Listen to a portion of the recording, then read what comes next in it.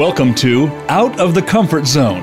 When you lead from a base of expertise, your confidence and credibility are derived from your knowledge. People follow you as a result. However, when you take a stretch assignment and span outside of your comfort zone, leading requires a different approach, one of influence, inspiration, compromise, and courage. We are here to talk about how to take that next step and keep going. Now, here is your host, Wanda Wallace. Welcome to Out of the Comfort Zone. Wherever you work, whatever you are trying to accomplish in your business, whatever your goals, whatever your development needs, we're going to argue that culture comes first. Now, the point of the day is to say why, and then, more importantly, what can you do to make a real difference in the culture of the group that you're leading? My guest today is Moussa.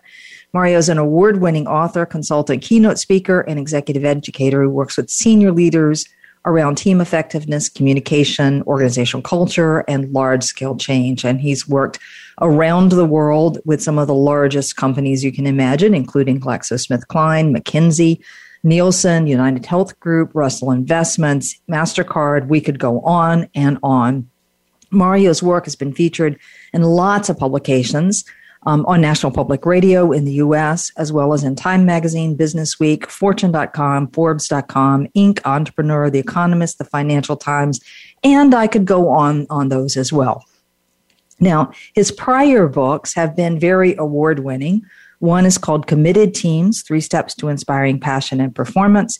And his first book, which is on one of my all-time favorite lists, is called The Art of Woo, Using Strategic Persuasion to Sell Your Ideas, which is co-written with Richard Schell. Today, though, we're going to talk about the brand new book, and it's called The Culture Puzzle, Harnessing the Forces That Drive for Your Organization's Success. So, Mario, welcome to the show. I can't wait to hear your point of view on this one. Thank you, Wanda. It's great to be with you today. Thank you. So tell me why. Why does this topic matter to you? And more importantly, I want to know, how do you get from doing persuasion to culture? The topic matters because I found in working with my clients, there was always something distinctive about their organizations. And there's that famous McKinsey quote about culture. It's the way we do things around here. And I think that's a really good idea. It's, culture is the distinctive way you get things done. So as I continued to consult over the years, I more and more wanted to somehow capture that special something about each organization. And it took me actually about 30 years to figure out how to do that. That leads to the latest book. And what I would say about this idea of the way we do things around here, I think that that's exactly right. I think that gets at something about culture that we all know and feel. And I also felt that it was possible to go a little bit deeper, a little more granular. And that's what I do with my co-authors in the Culture Puzzle. I feel like we found a way to talk about culture, to make it visible, and to make it really practical for managers and leaders. Okay, great. I think everybody has a sense. Well, let me rephrase this. Every time I hear a complaint about a company, and it's usually a complaint from somebody who's working in the company, the problem is always the culture. But it's this big euphemism that's really hard to point at and say, well, what is it about this culture? And more importantly, what do we do about it?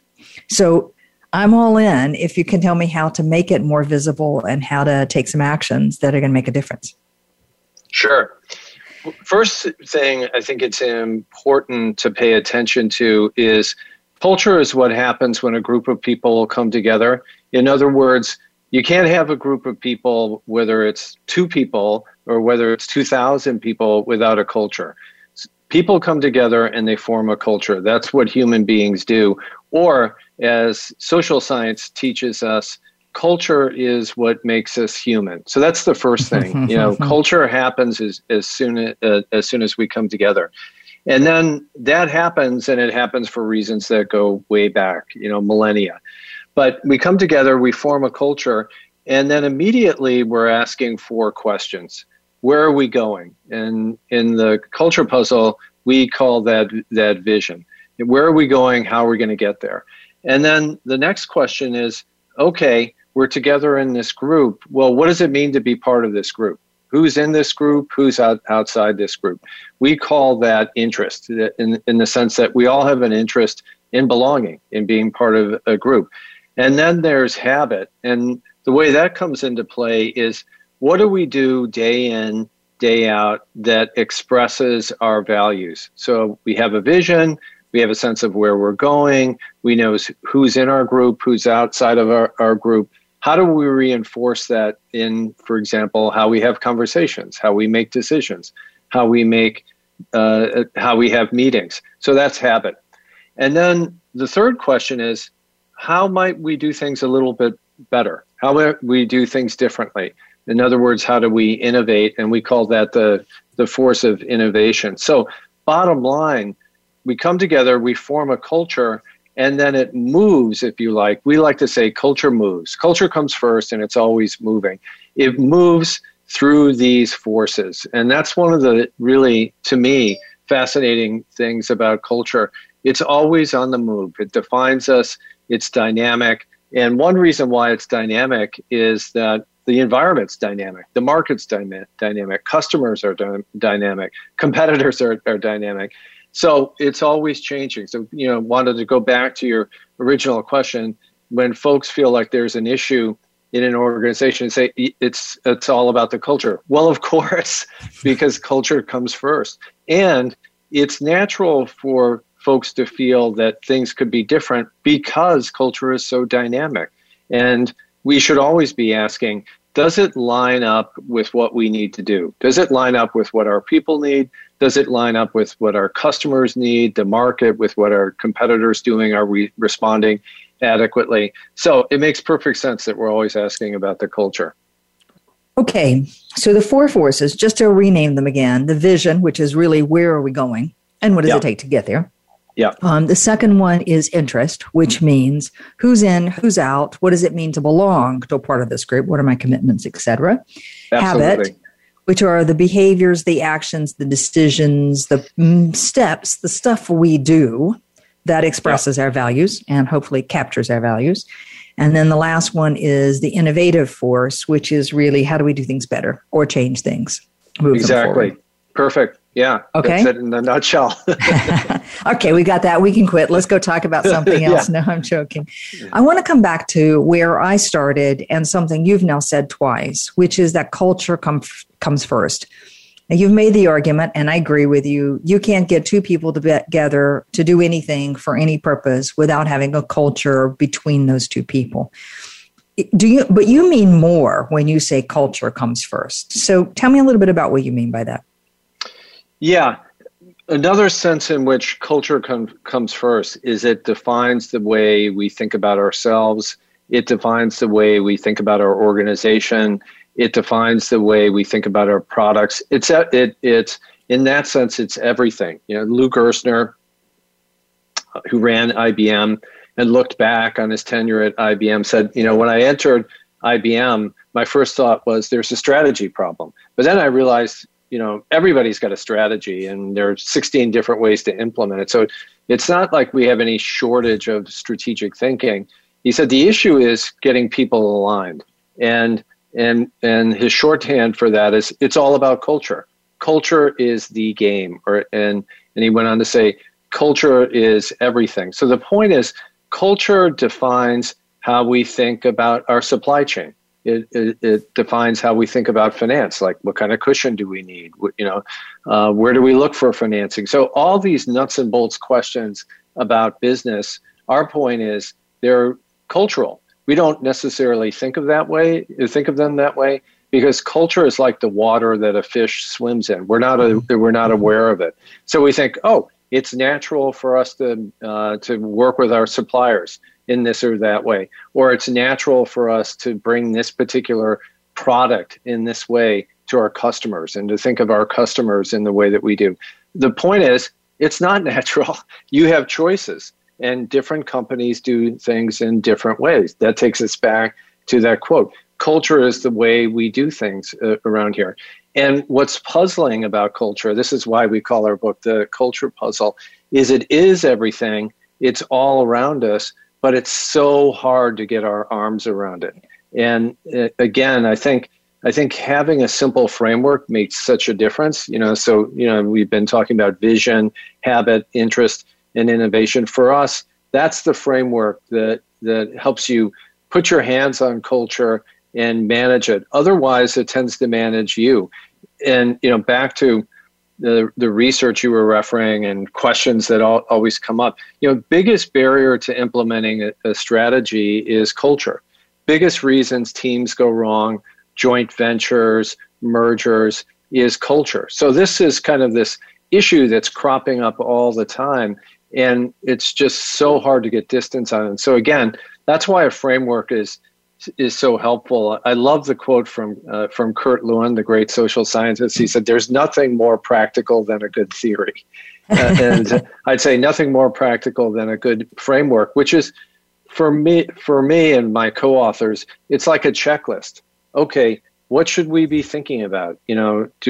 Are we not clear enough about where we're going? Do we need to engage with people more about what's in it for them in our vision, and so on? So it's a kind of useful checklist for us. Okay.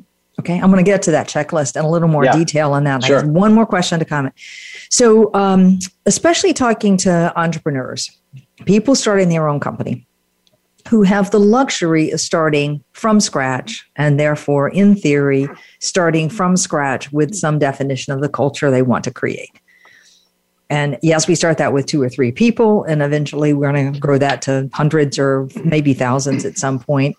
And I think you have an opportunity in the early days that you don't necessarily have in the later days, or that gets a lot harder.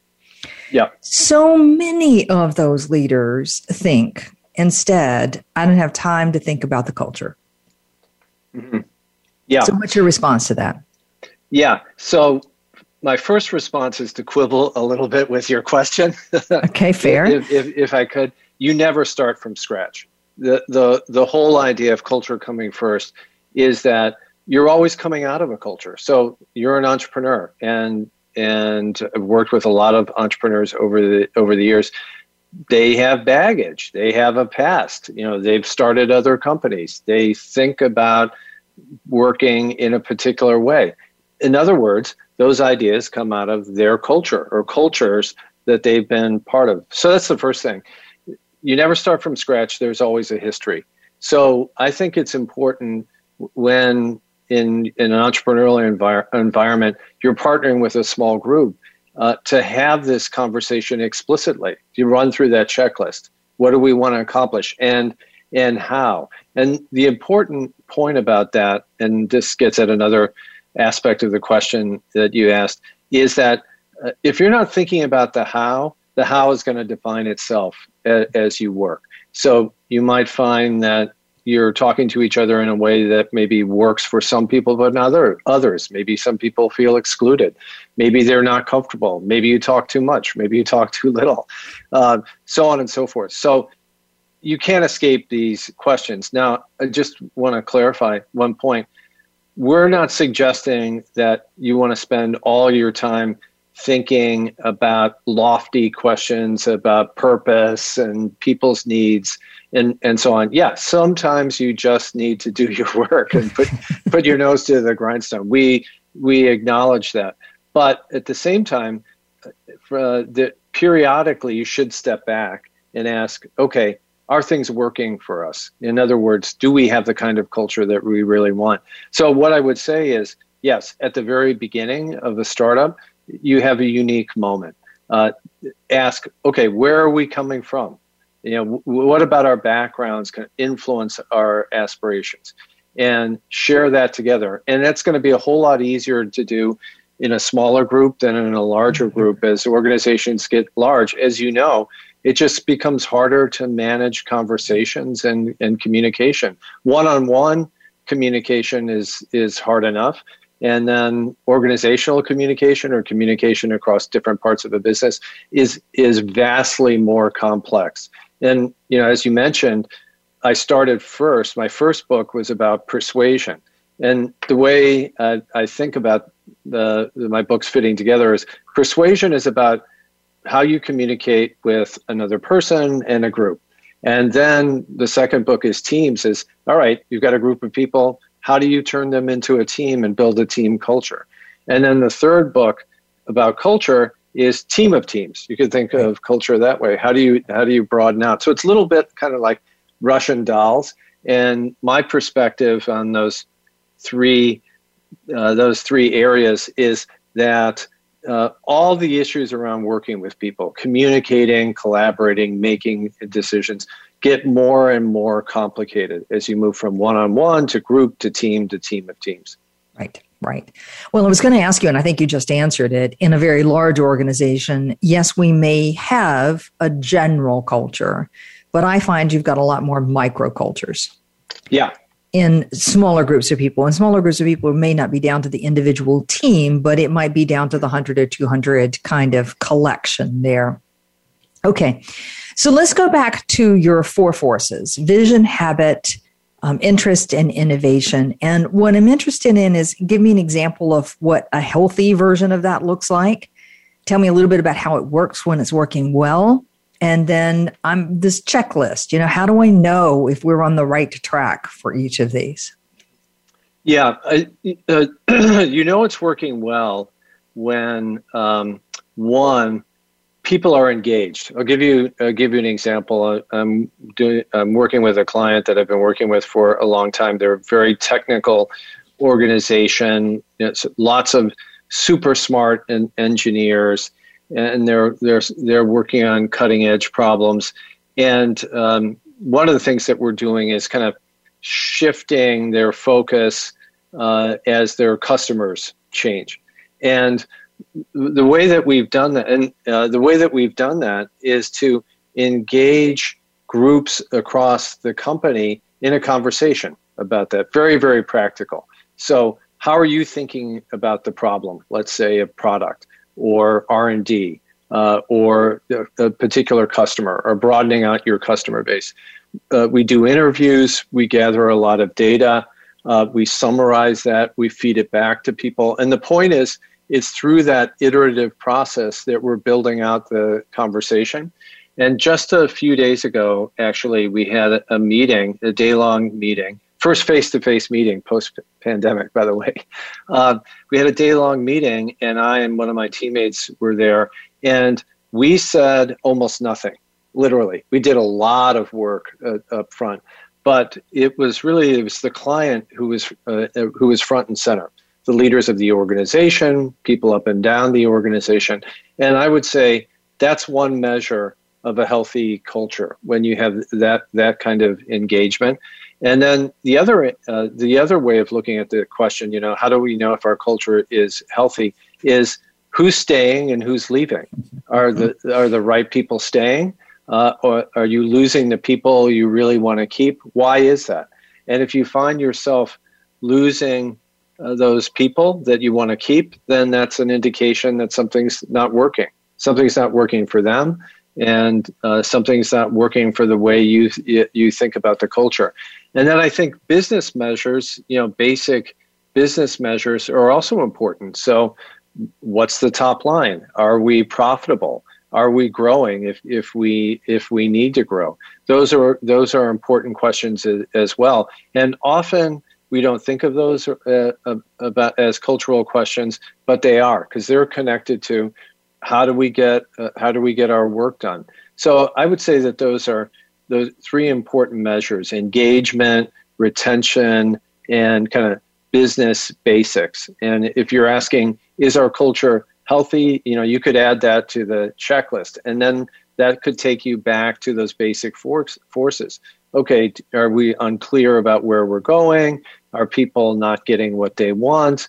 Are we just doing the same thing over and over again and not innovating enough? And so on. And it's through this reflection, deliberate reflection on these questions, that you grow a healthy culture. There's no once and done when it comes to culture. I think there are a lot of consultants who offer assessments that will give you a number or a picture, and if that works, that's fine. But our point of view is culture is more organic and and dynamic than that, and it takes a constant effort to be tend to it in the way that a gardener tends to their plants and their flowers. You have to pay attention to it all the time. You don't make a garden grow by telling it to grow. You tend to it, and same point applies to culture. The greatest, from our perspective, the greatest cultural leaders are those who think about themselves in that way. And a number of leaders do, like Stanley McChrystal, General Stanley McChrystal, Eileen Fisher, the fashion mogul. It's really pretty striking how many leaders use the metaphor of gardening. And I think that has to do with this organic nature of culture that we're talking about. Right. That makes sense. As you were saying that, I'm running through my list of clients where I think they have a problem. And for me, that often shows up because they're losing the wrong talent. Mm-hmm. That's what gets me called in for one reason or another. Mm-hmm. So that's an indicator that something's not going well. But I could run real quickly through my clients and say, is it that they lack a vision? In some cases, yes, not really. Your broad definition, do we know where we're going, how we're going to get there? Do they understand who's in the group and who's out of the group? Yes. Don't always like it.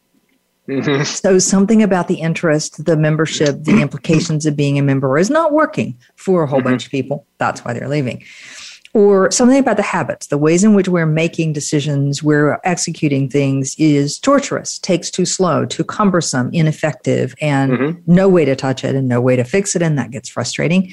And I would also say innovation is there's just, we keep doing and doing and doing and more and more and more, and we're not rethinking what it is we're trying to accomplish. I could run through my clients right there. They fit in 1, 2, or 3 of those categories. Sure. Yeah. So, and just to, if I may, a quick comment about vision. So I think something to watch for in the vision area is whether your vision is shared. And so that's an important question. Is it a shared vision, or is the vision mine, or just the top teams? One of the stories that we start the book with, you might recall, is about Akhenaten, who ran a really big organization called Ancient Egypt, and it's really an amazing story. It's a true story. Akhenaten he lived about 3,500 years ago, and one day he was riding through the desert in his chariot, and he comes upon a deserted valley, and he decides he's going to build a great city right there. Mm-hmm. And then he goes on and he decides we're going to have a new kind of aesthetic, and we're going to have new laws. I mean, essentially new everything, including a new religion. And he installed himself at the center of that religion. He was a sun god. And it was a very compelling vision to Akhenaten. But the archaeological evidence is it wasn't shared. So if you look at, let's say, the remains from the quote-unquote middle class of that time, there's very little about the sun god cult. And then Akhenaten died fairly early into his reign for a pharaoh, 17 years into his reign. And literally overnight, the cult of the sun god went away. And it's a kind of parable because so much leadership today is kind of sun god leadership, in the sense that a vision isn't shared, people don't feel engaged, and we're not getting the most out of them. In other words, the culture is not healthy. So watching for that about vision is essential. Is it shared? Yeah, and shared doesn't mean you heard it. Shared means you're bought into it, you believe it, it resonates, you want to be part of it. That's a pretty heavy duty commitment, I think. Yeah, you feel it. Yeah. Yeah. Okay, that's a good one. Wow. I have often challenged people, as I'm sure you have, let me walk around through the guts of the organization and ask them what your strategy is or what your vision is.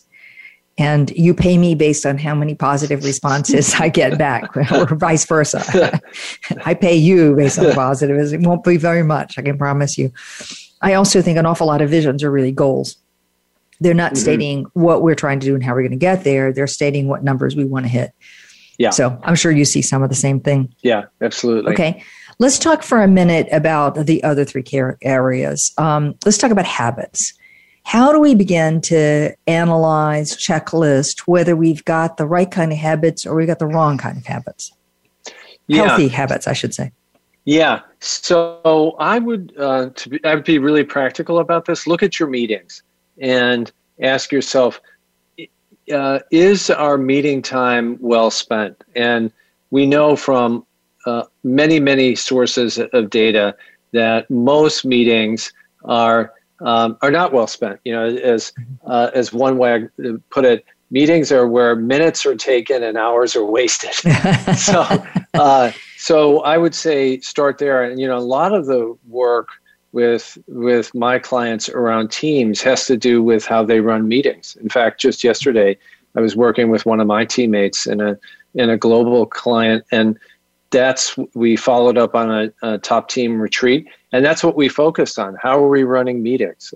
How do we prepare for meetings? Do we have too many meetings? Do we go from back to back meetings?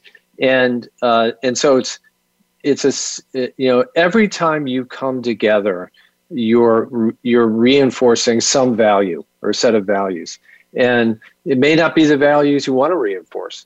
Like maybe what you're reinforcing is the principle that we don't listen to each other, right. Or some people are excluded. So I would say, look at what happens in your meetings, and there are two or three things to pay attention to.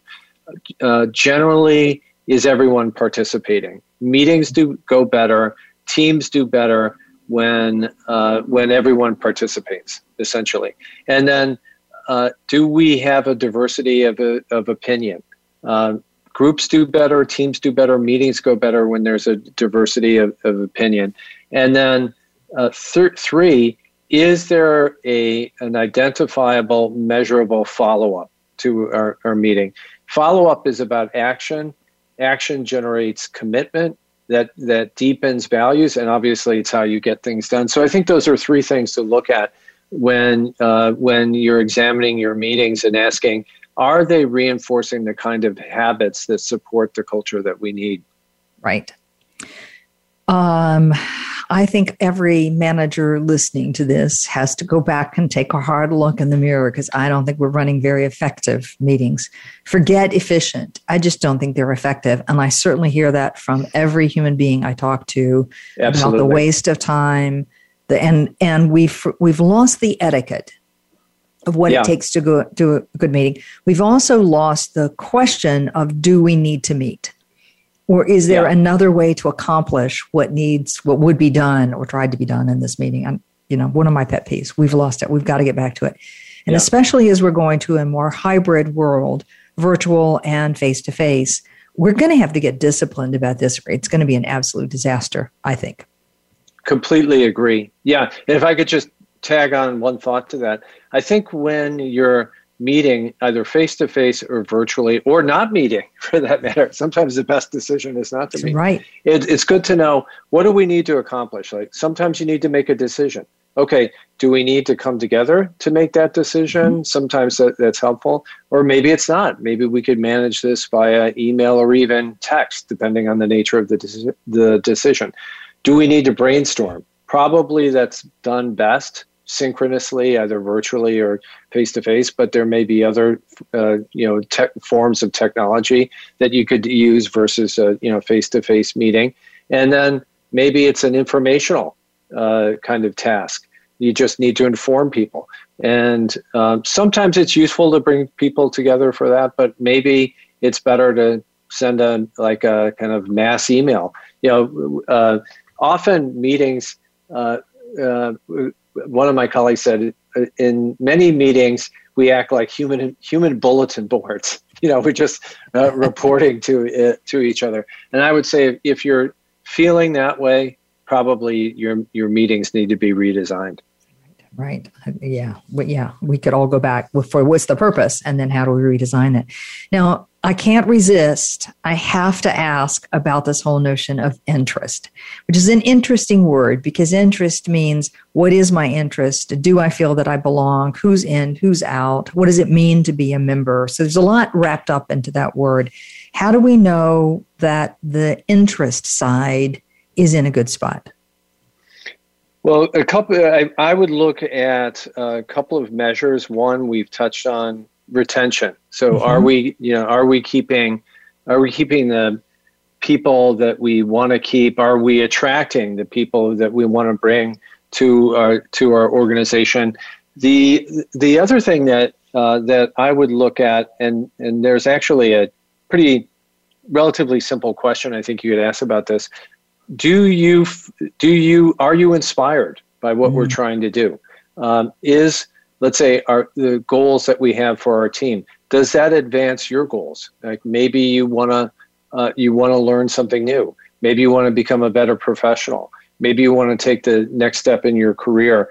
The design firm IDEO incorporates this into their project launches, and I think it's not a bad idea for any organization to consider. So when they're launching a project, they'll talk about what needs to get done. Design this project or change this technology, whatever the case may be. And then they'll ask each person on the team, okay, what's the WIFM? What's in it for you? In other words, how can this work that we're doing on this shared goal or goals, how can that help you?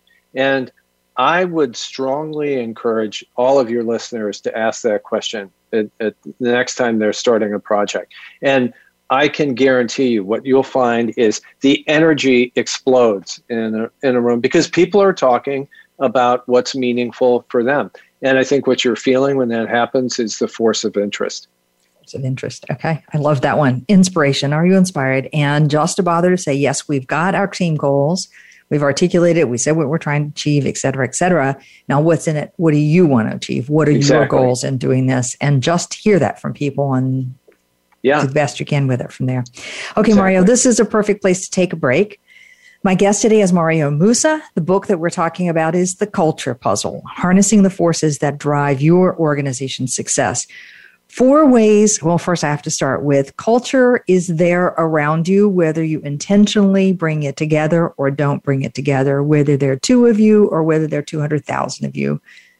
Culture exists, and it is a part of how you do things around here in your distinctive way around here. 4 forces that drive where that culture is moving, and it is dynamic. 1 is the vision. What are we trying to achieve? How are we going to get there? 2 is the interest, who's in, who's out, whose interests are served. What are my goals? What are your goals? What does it mean to belong?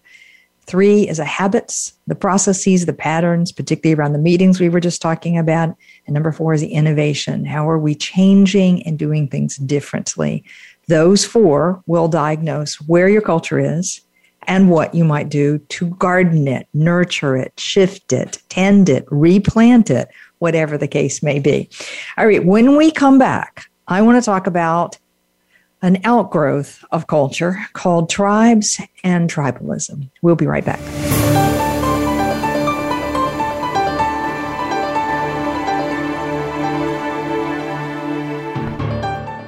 This is Wanda Wallace, host of Out of the Comfort Zone. Do you find yourself in a role where your team knows more than you know? Are you struggling to see how you now add value?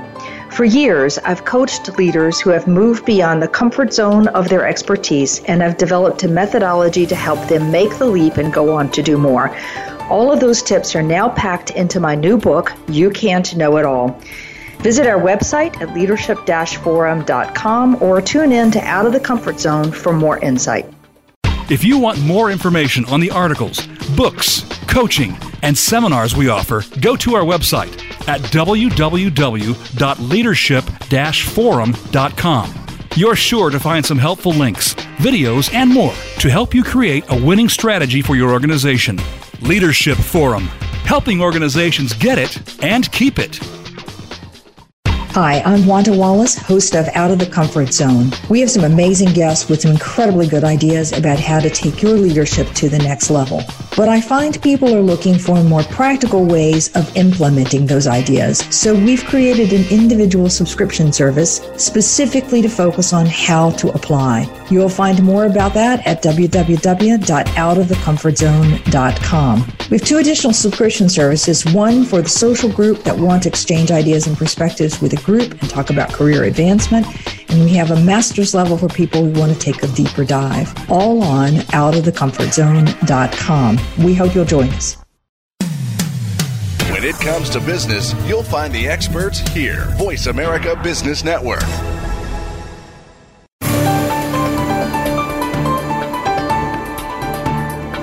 You are listening to Out of the Comfort Zone.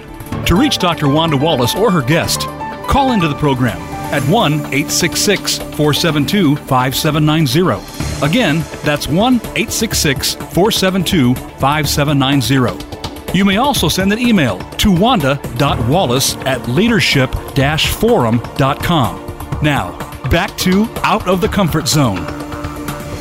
Welcome back to the show. With me today is Mario Moussa. The book we're talking about is The Culture Let me say that again. The book we're talking about today is The Culture Puzzle, Harnessing the Forces That Drive Your Organization's Success.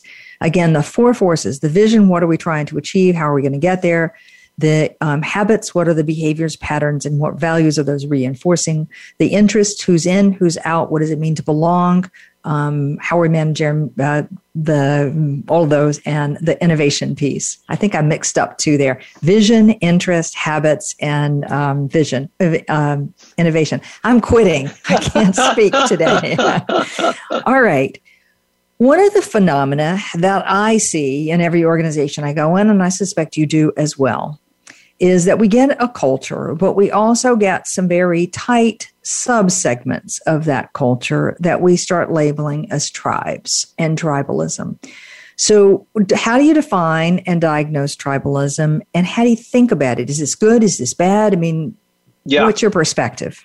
Yeah, my perspective is it is. That is, you are always part of a tribe, and I'll explain why briefly. We're wired to form tribes.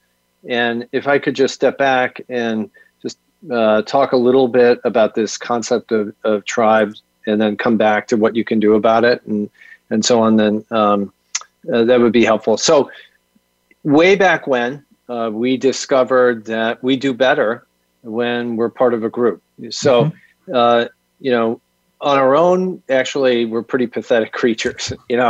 We're not so strong. We're smart enough, but there are plenty of creatures who are pretty smart and would eat us if they could.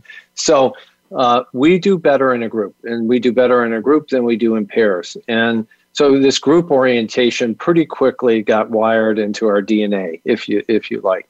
And that's the practical point. So we're group oriented, and we feel most comfortable in groups.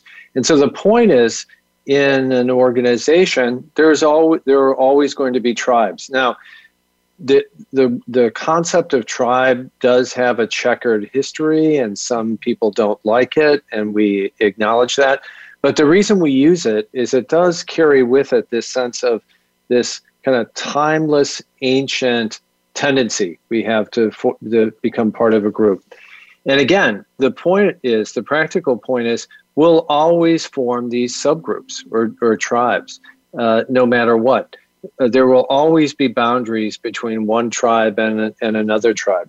Now, there's been discussion for years about the idea of a boundaryless organization, and I love that idea.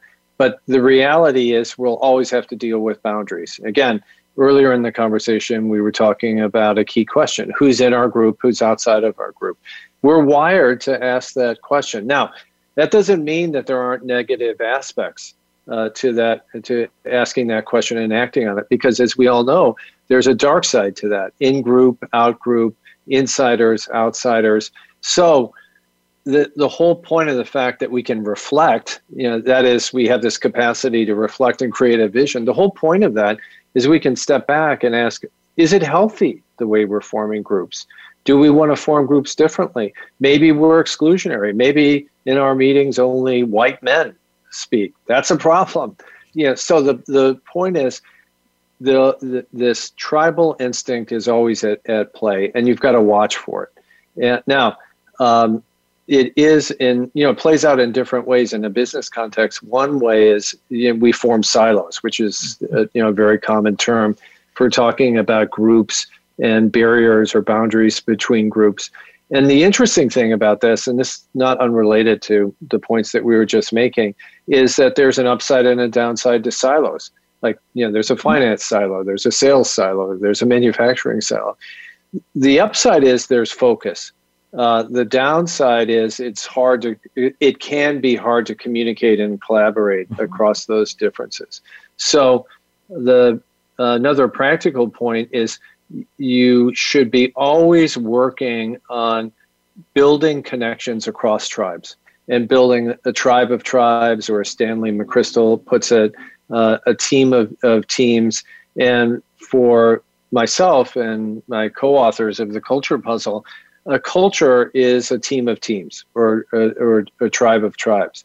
And we like the notion of what Benedict Anderson, the sociologist, calls an imagined community.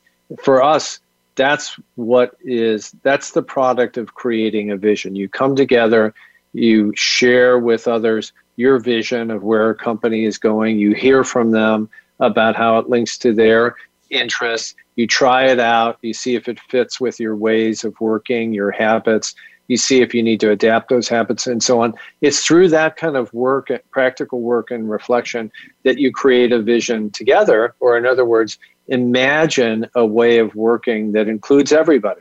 For us, that's what it means to build a healthy, thriving culture to reach that point. So there'll always be tribes, but it doesn't mean that you can't bring those tribes together and create a unified, thriving, healthy, humane, productive, innovative culture.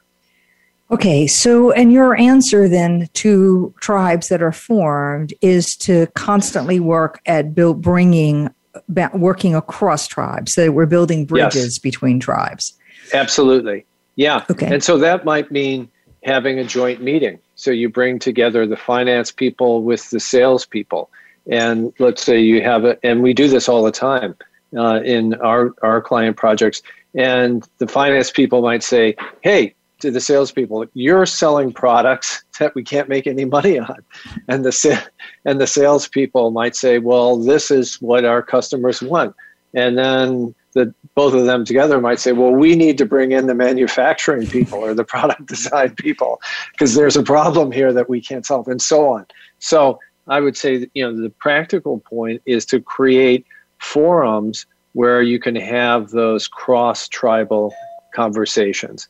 And you can bring someone in to help you have those conversations. Often that's useful, because an outsider isn't kind of pulled by the tribal dynamics in the way that insiders are. Or you could identify an internal consultant, like you identify one of your colleagues or teammates as the facilitator or the observer, and that person offers observations about what's working or not working in a conversation. But the point is, create these forums and then look for ways to create a safe, open conversation. And I think another point that's really critical to remember is nobody's perfect. So that conversation is going to be freighted. It is going to be difficult at times. Sometimes it'll go swimmingly. It'll be inspiring, and everybody comes out of themselves, and they create kind of this one mind experience, and that's extraordinary. But then other times it'll be more challenging, and you need to tweak and adapt. But the bottom line is you need to create those forums and those opportunities to share and talk across differences. Otherwise, that old tribal impulse is going to pull us back into the in-group, out-group thinking, which is so unproductive in so many ways. Right. Okay, so you did this in terms of the natural tribes, I think, that exist in organizations around functional boundaries that have their own metrics, their own performance standards, their own language, and crossing those tribes gets rather difficult. The same can happen across regions where we're a contained unit in this region and the cross boundaries are a little hard to do. I want to come at this from a very different. So I've got everybody in the same building, in the same location, in the same business, same functional line. And I have a group over here who are really tightly connected. Maybe they've gone through some really difficult times together in the course of the last 20 years in their business, or maybe they just have a lot in common, or maybe they belong to the same golf or tennis club. Whatever it is, there's a group that's very tightly connected. Right. And they have a lot of power in the organization, hierarchical power, so formal power, not necessarily informal power. But it starts to feel like it's a tribe. Now, it's a very different form of tribe than what you described in terms of the more siloed functional tribes. What do we do with that? The first thing you do is, and I'm gonna describe this as though it's easy, though of course it's never easy, is to help them see that they're a tribe. And as we said earlier, culture is like the water that a fish swims in, we're not aware of it. And when we're a tribe in the sense that you're describing it, often we're not aware that we're a tribe. We think, everybody's feeling good. Like, okay, we go off and we play golf, or we go to the basketball game together and we like each other and we get our work done. And it's pretty natural for us to assume that everybody's feeling good about how we work. So the first thing that it's important to do is to make people aware that they're a tribe. And one way to do that is something that you mentioned earlier. Talk to others who aren't in the tribe and bring their experience to those folks and say, here's what we hear when we talk to others. This doesn't align with, it seems it doesn't align with the way you describe your work. What do you make of that? And the reason I think it's important to pose the question in that way is, of course, as you know, people have to change their own minds. They have to decide that they want to adapt their behavior. So I think one way to help them move along that process is to share with them data that you gather about experience that others are having that might indicate that they're in a tribe. Okay. All right. So I get them to recognize that, yes, we're a tribe and we kind of like it. And some other people don't feel so good about that. And then they start to feel pretty crummy, or they start to say, too bad, this is how it's going to go. I mean, we can go in any number of directions. Is there a next step that they should be taking? Well, then I think you go back to those business metrics we were talking about. So, who are they retaining? Who are they retracting?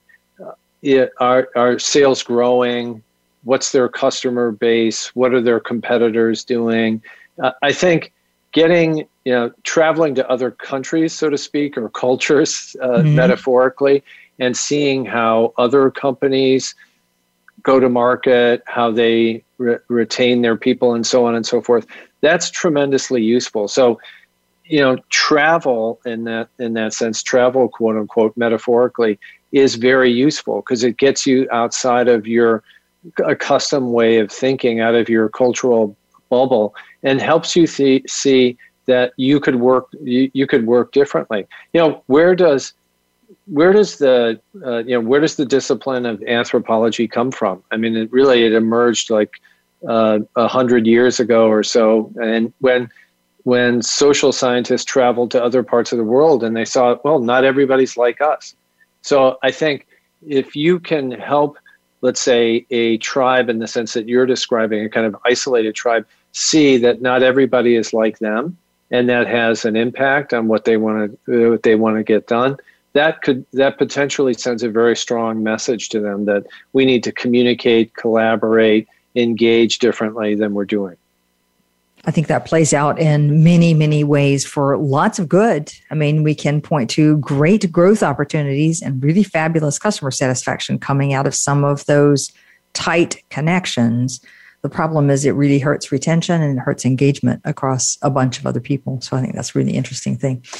Okay, let me flip the table on this one. What if I'm a member of a minority group and I feel very strongly that there's a larger tribe and I don't belong, and I don't even feel like I have my own tribe? What's your advice there? What do I need to be thinking?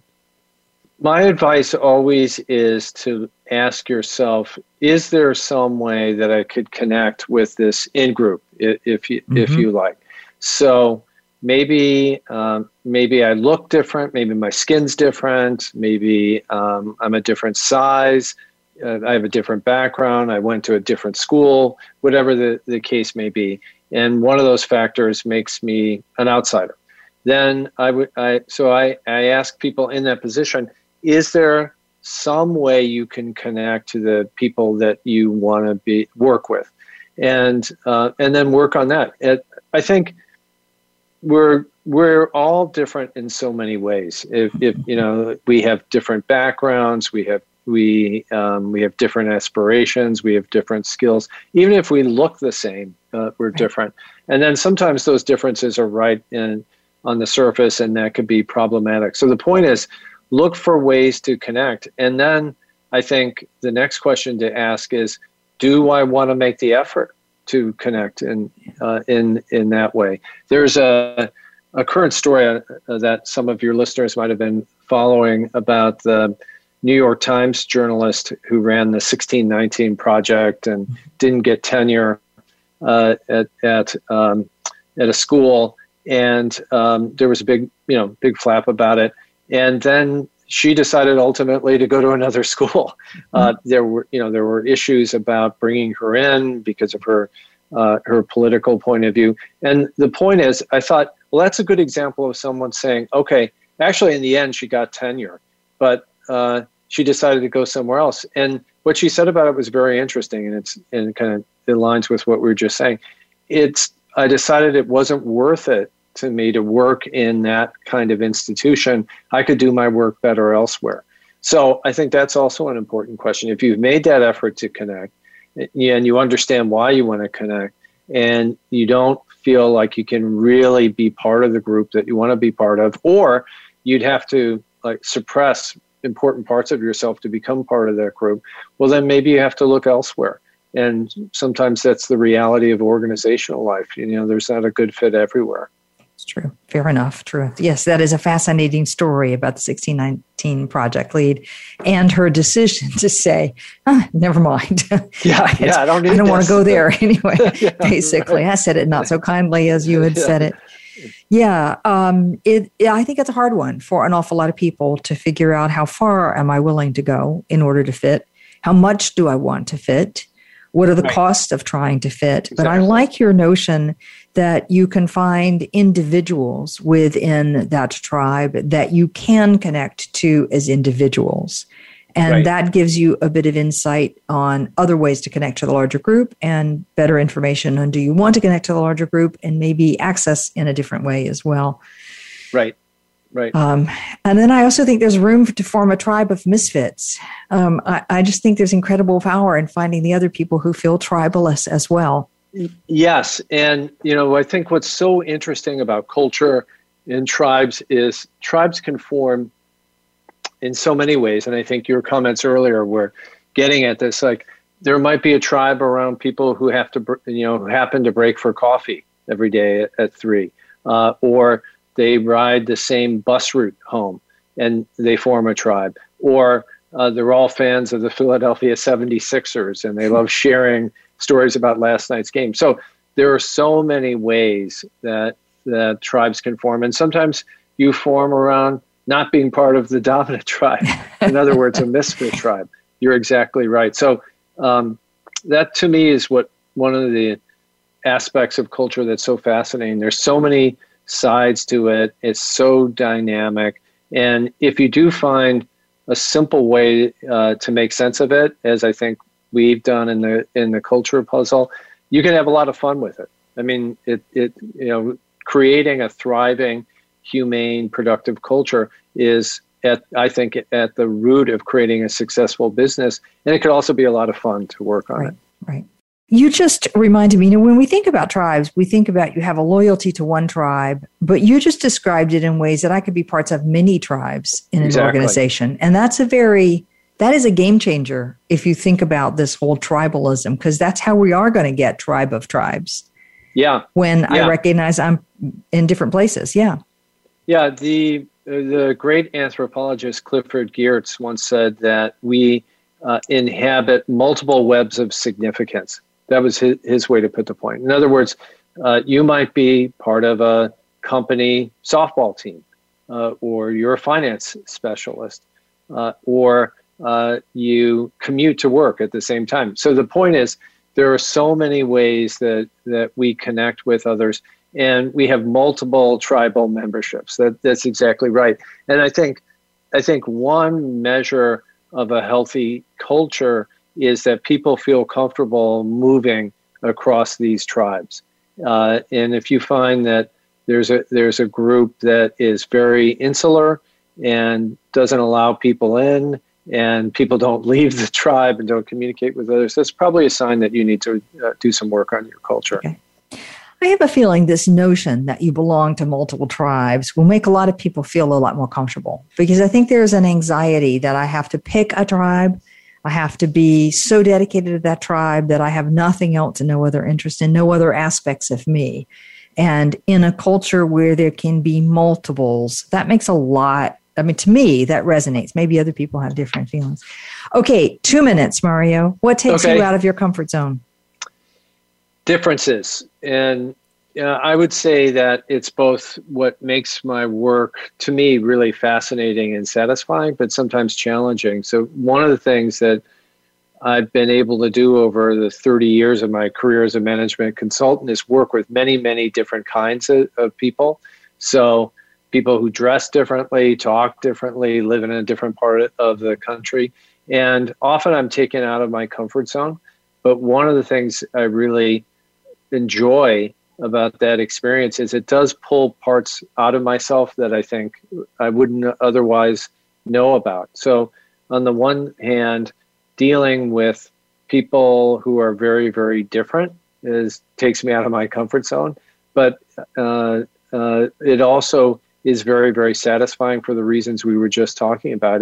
When I feel like I can step outside of my tribe and understand what it's like to be part of another tribe, I feel like I've taken the most extraordinary journey. The French novelist Marcel Proust once said, the most extraordinary journey of discovery would be to travel into someone else's mind and see the world through their eyes.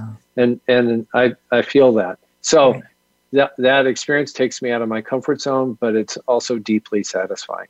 I love that. What a brilliant answer. And on that one, I can't make any more comments. All right. So Mario, we've come to the conclusion for today. Sadly, I think we could keep talking, obviously.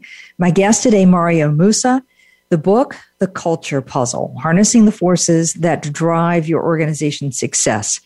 I think there are two ideas that are really exciting to me in this conversation. One are the four components: the vision, the interest, the habit, and the innovation. I think those four components, when you really understand what they mean and you think about the checklist, you would say, are we healthy or not, are a powerful model to begin to think about what's working and not working in our culture. And I am super excited about this idea of accepting that tribalism is a reality of human beings. And now, how do we get more skilled at moving between tribes?